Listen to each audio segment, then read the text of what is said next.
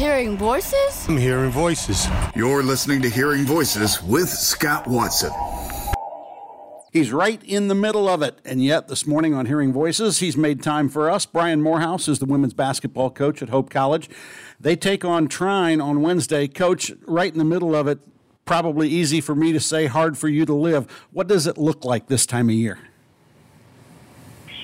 And I say this in a loving way, not in a complaining way, but it's long days. I mean, you're up early, you're watching film, you're coming in and helping the players work out, get extra shots up, planning practices, recruiting, just it's the busiest time of the year, and it's highly stressful, but it's also, what I and our coaching staff loves.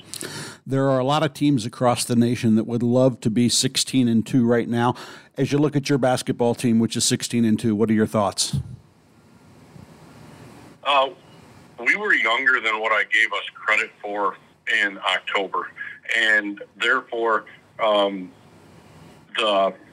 challenges were probably greater than what I had anticipated coming out of the gates in October. But what I like is that we've grown a ton. We've grown a ton since October. We've grown a ton since November and December. And, I hope that our best basketball is ahead of us as our younger players gain more experience and our veterans are more and more used to starting. You kind of answered the next question with your answer to the last question, but how would you describe your team right now?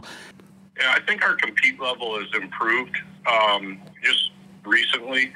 It's really taken a jump up, and I don't think we had poor. I don't think we had poor compete level. I just think it's grown a lot, and just helping us to understand what that looks like, what that daily looks like in practices. And I'm just really encouraged by the growth that we've seen over the last 10 days.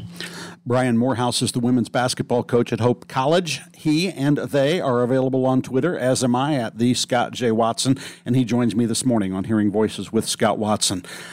You guys play Trine on Wednesday. Trine is a gritty team. They are nationally ranked, and you guys last year split some big games, but you won the biggest one in the national tournament. Talk a little bit about that rivalry and what you expect Wednesday night as you travel to Angola to take on the Thunder. Yeah, I mean, super tough place to play. They'll have a band that's loud. They have a great student section that is into it. They're loud. It's going to be a tough environment, but I mean, it's what you love as a competitor and as a coach. You love to have those opportunities, and that's what it is. You go on the road against, the number 6 team in the nation. It's an opportunity. They're more highly ranked than we are. It's an opportunity to pull an upset. So, we're hopeful that we can do that. I think we've got to play with a sense of urgency, but also a sense of calm. And I think if we can do those two things, that we'll be in the right mode.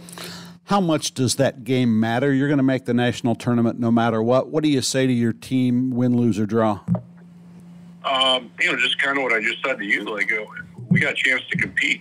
And anytime you've got a chance to compete, whether it's in practice or whatever, like, that's why you're at Hope. I mean, you could have taken the easy and gone to a lot of different places. Maybe played a little bit more. Maybe got more shots, because we share the ball so much, and don't try to just isolate one kid. But instead you chose Hope, and you chose to want to play in big games that are on the national level, and that's what they signed up for. So let's go have fun doing it.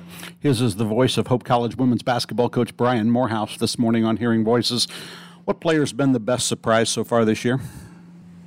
I would say Savannah Feenstra, only because the surprise is that she's playing. There was no guarantee that she was going to come back and play.